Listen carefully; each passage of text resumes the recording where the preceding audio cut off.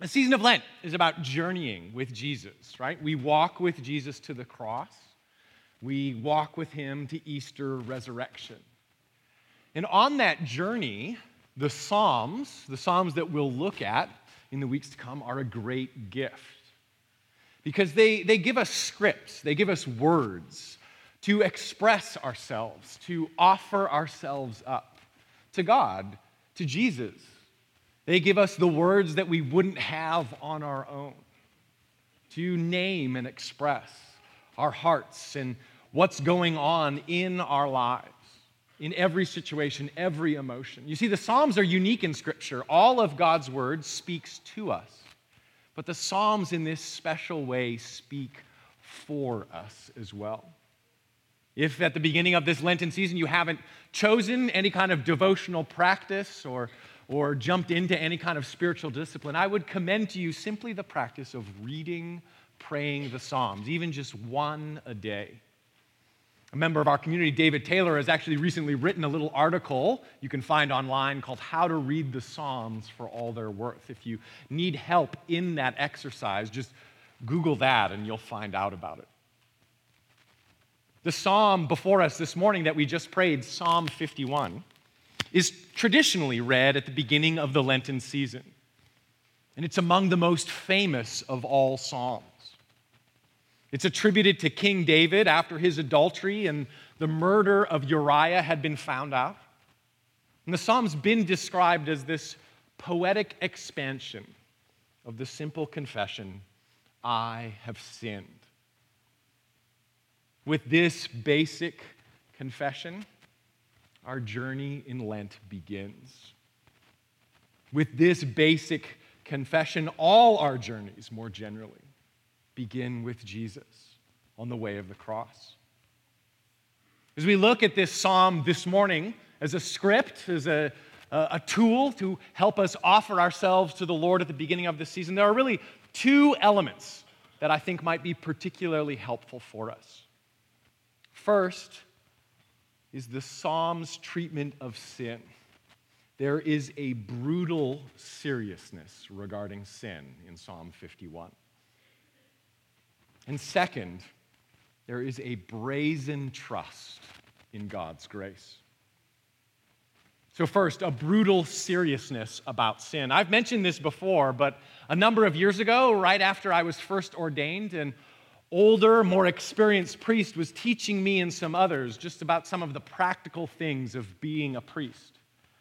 And he specifically gave us instruction around receiving and giving confession, something many of us maybe don't have a lot of experience with. And he gave us really three simple instructions for giving confession. And the first of those was be brutal. Don't sugarcoat it. Don't justify or rationalize, explain away. Don't evade. Be unsparing in the account that you give. Not mistakes were made, that classic use of the passive voice to evade responsibility, but give a brutal, unsparing account. There is a brutality to the language of Psalm 51. 12 times in the first 9 verses, the language of sin, misdeed, or transgression, wickedness is used. That word wickedness is not one that is regularly in our vocabulary, but it carries with it the idea of perversion, something twisted, profoundly disordered. The verbs to wash or cleanse in verse 2 suggest this vigorous and thorough cleansing. The word wash can also mean tread, right? Think of someone thrashing a mattress or scrubbing a stained shirt on a washboard. A necessary, deep cleansing of serious dirt. The brutal assessment the psalmist gives extends both to what they've done, their actions, but also to who they are. Their actions. The phrase blood guilt found in verse 14 relates to a specific action, this murder, right? But the term can also be applied more generally to guilt incurred from any kind of sin, willful trespass, guilt in general. If you've spent any time in Christian circles, you've likely heard the description of sin as missing the mark. It's taken from the world of archery, and it describes the falling short of God's law as a miss, missing God's intended end, the desired target. And there are lots of ways that imagery is helpful, and it is built off of New Testament language for sin. But to the degree that sense of sin as missing the mark means sin might be minimized, well, it misses the mark. The conception of sin here is not that of a mistake or in any way not a big deal.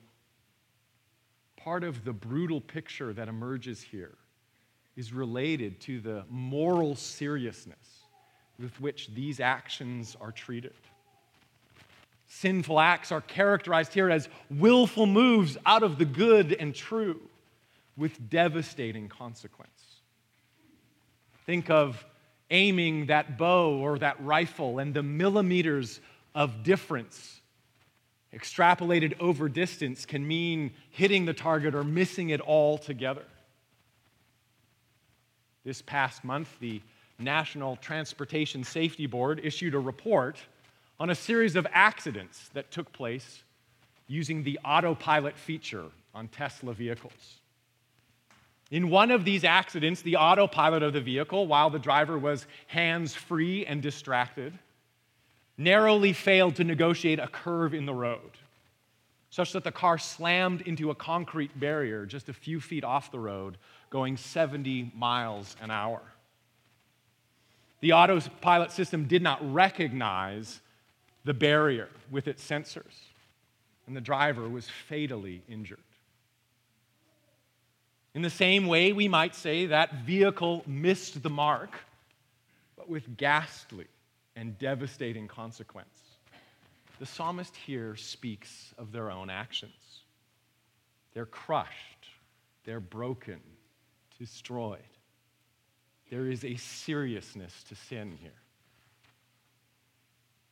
Also, just these past weeks, a celebrated Christian, a man that I have quoted from this pulpit named Jean Vanier, did remarkable things, wrote beautifully about Christian community, was found after his death to have been, for decades, a sexual predator. The man did remarkable good. And yet, for this hidden, secret way that he failed to live up to the values he espoused, he so wonderfully articulated, his entire life is now the work of it in question. There is an invitation at the beginning of this season to seriously consider the state of our lives, to run from sin, to make no peace with it, to ruthlessly avoid missing the mark. There's a brutality to the language of Psalm 51. There's a brutal seriousness to the treatment of sin. And that language of devastation, the idea of being crushed or broken, it's not uncommon in the Psalms. It's this visceral image that's used for all manner of complaints in all number of places. But what's striking about Psalm 51 is the cause of this is entirely the psalmist's own self, the predicament of the self. You see, it's not simply the reality of specific actions or transgressions that are identified here. It's not this discrete instance of wrongdoing. Rather, what the psalmist names here is a deeper, congenital even, problem in their very person. They've done wrong and neglected to do right, not as this one-time thing, but as an expression of who they are. From birth, I am sinful, sinful from the time my mother conceived me. The problem is not one of behavior that needs to be modified, a minor tweak, but a deeply rooted, seemingly foundational feature of the psalmist's existence. Consider what David has done here. He's exploited his power. He's exerted that over Bathsheba, this woman. He's exploited her. He's violated every vow he'd ever taken, we might say, culminating in the premeditated murder of this man who was loyally in his employ. Think of the will involved in this. Think of the various opportunities there would have been to turn back from this course of action. This is not an occasion of wrongdoing, but the manifestation of something deeply, profoundly wrong. The psalmist acknowledges and owns this reality. This unsparing description, this idea of being sinful from birth, is found elsewhere in the Psalms too. It's a description given of the wicked, the enemies of God. It's those kind of people, over there, the wicked, born in sin. But here the psalmist, with striking clarity, names themselves as among such people, marked with the same congenital problem. The season of Lent is what is known as a penitential season, a season of recognizing and turning from our sin. That it's a yearly necessity is a reflection of the truth that the psalmist so unequivocally, so brutally names here. That the wicked, the deplorable ones, the ones ruining it all, are not found out there, but right here in some profound way. That in the words of G.K. Chesterton, what is wrong with the world is me, is you, is us. In his remarkably personal book, simply entitled Sin, Keith Miller, the founding director of Laity Lodge, recounts his own disastrous adultery that ruined his marriage, that came in the midst of this successful religious career. And he names what the psalmist describes here as the sin disease. He describes this fundamental core of self-centeredness that every human person has, that he suggests animated even his public good work, and animated this cycle of avoidance, denial, self-medicating that ultimately led to his betrayal. Reflecting on the opening chapters of Genesis, our Old Testament reading, Miller writes, "A universal dilemma has plagued men and women from the beginning. There's something broken that cannot be fixed, something wrong that cannot be corrected by all the success, effort, money, pleasure, power, or ability in the world. The problem runs deep." I was put in touch with this fundamental core of self-centeredness in me just yesterday. Relax, I'm not going to get too personal. It's not very dramatic. But clergy from the area in our diocese gathered yesterday for several ordinations. And before those ordinations, we had this lunch together, and there was just a time of sharing and catching up, hearing from our bishop. And it's this remarkable group of people, many of whom you know, and God is doing amazing things at the churches in our diocese in this area, in and through the lives of this group of people. And in addition to being able to celebrate that, recognize that, name it, there in me was this kind of high school insecurity, this petty competitiveness, that nagging question of, well, how do I stack up? What does this say about me? How am I regarded or not? Profound self-centeredness. I didn't act on it in any noticeable way, at least I hope not. And Nick can tell you he was there. But it's all right there. That inward bent, that self-centered core, that sin disease, that if given life and nurtured, is my undoing. Steeped in sin, as one translation of this psalm puts it.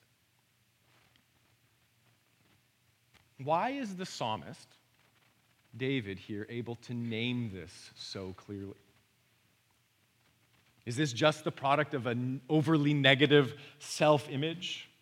an overly active sense of shame?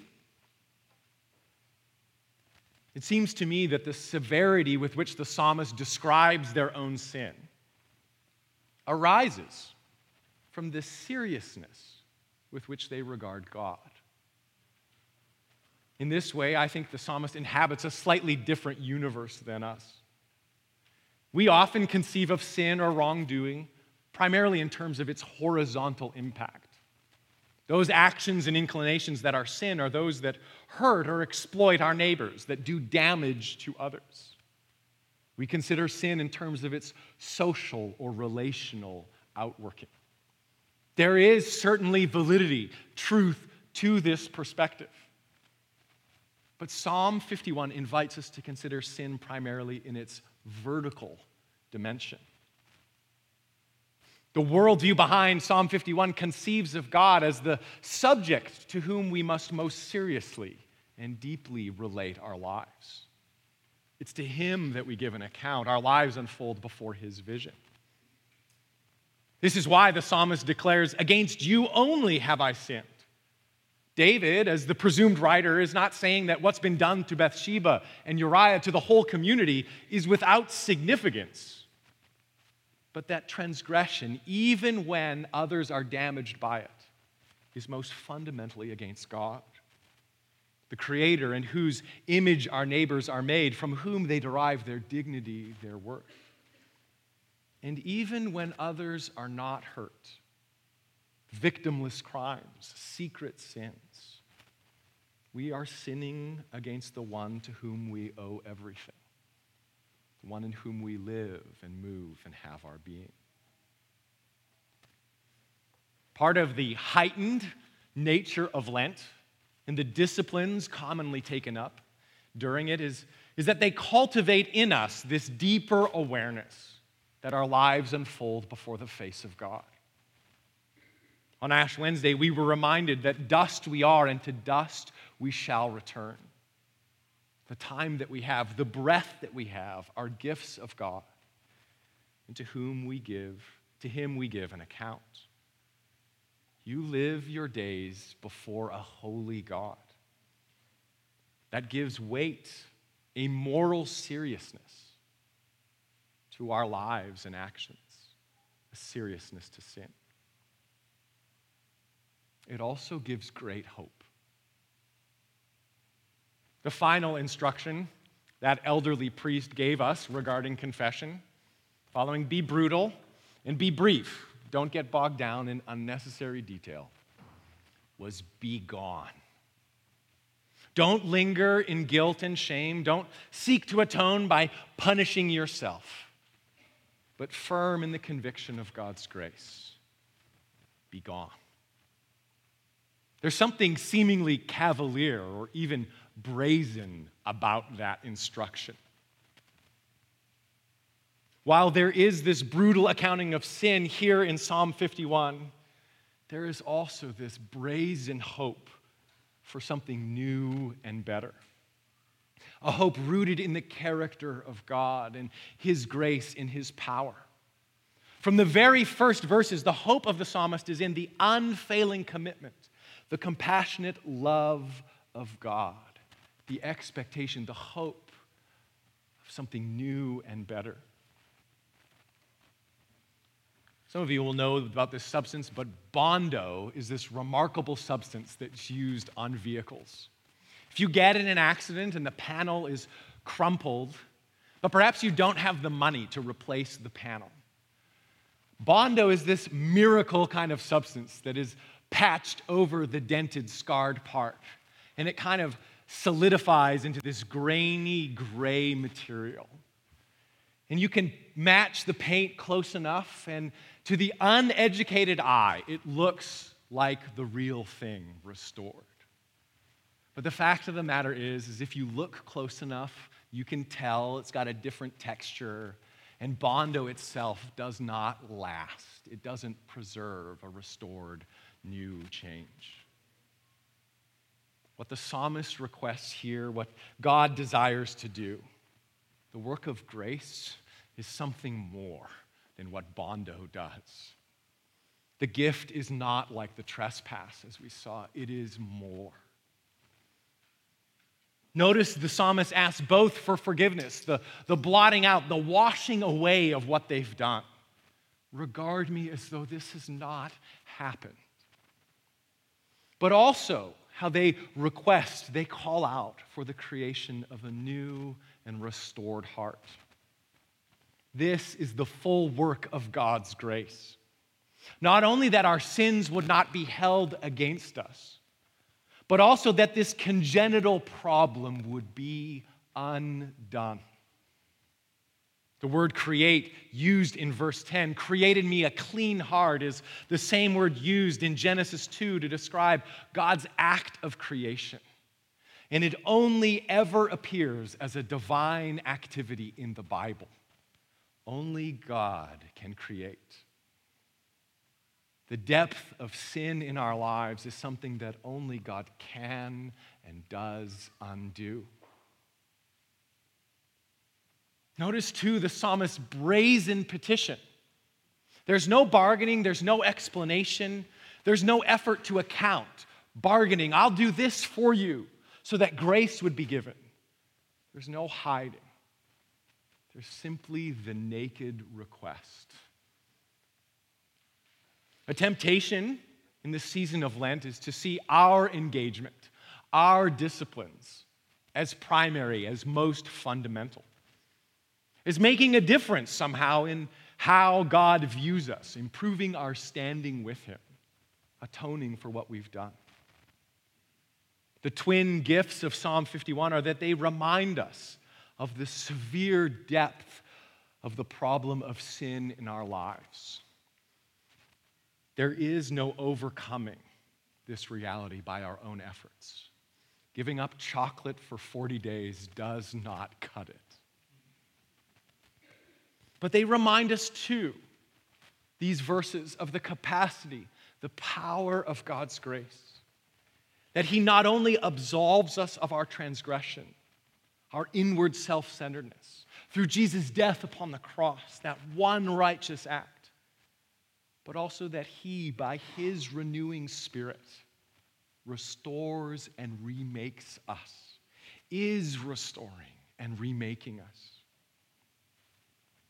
So we can give our broken, sin-riven hearts, troubled with contrition, knowing that God does not despise such an offering. He's not surprised or opposed. God's desire this season and at all times is not that you would offer this remarkable fast, this incredible discipline. He doesn't delight in it. His desire, rather, is that in your brokenness, recognizing you're crumpled and crushed, you'd lift that sin-stained heart to Him, trusting, firm in the conviction of His forgiveness, and confident in His gracious power to renew and restore. This is what it means to take sin seriously. That we do unflinchingly acknowledge the reality of who we are, of what we've done, and also that we would brazenly entrust ourselves to God's grace. Anything less does not account for the problem. We must, with boldness, call upon Him for the grace we seek, the grace we need.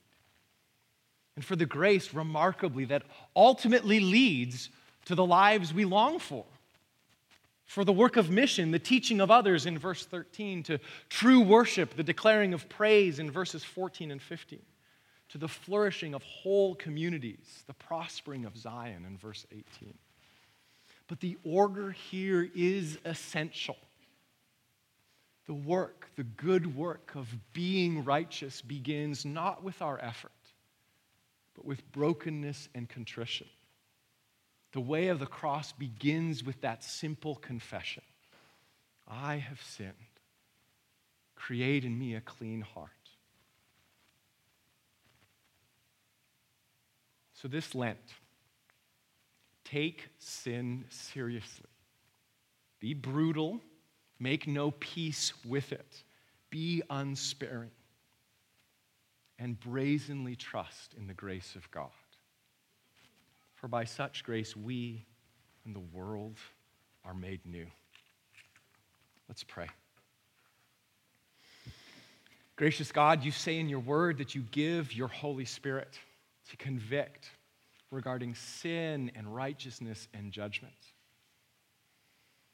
And as your people gathered in your name, even as we anticipate confessing our sins shortly, I ask now that your Spirit would convict, would guide and direct us lovingly, gently, but surely and with clarity to those things that we have done and ought not to, and those things that we have left undone, O Lord.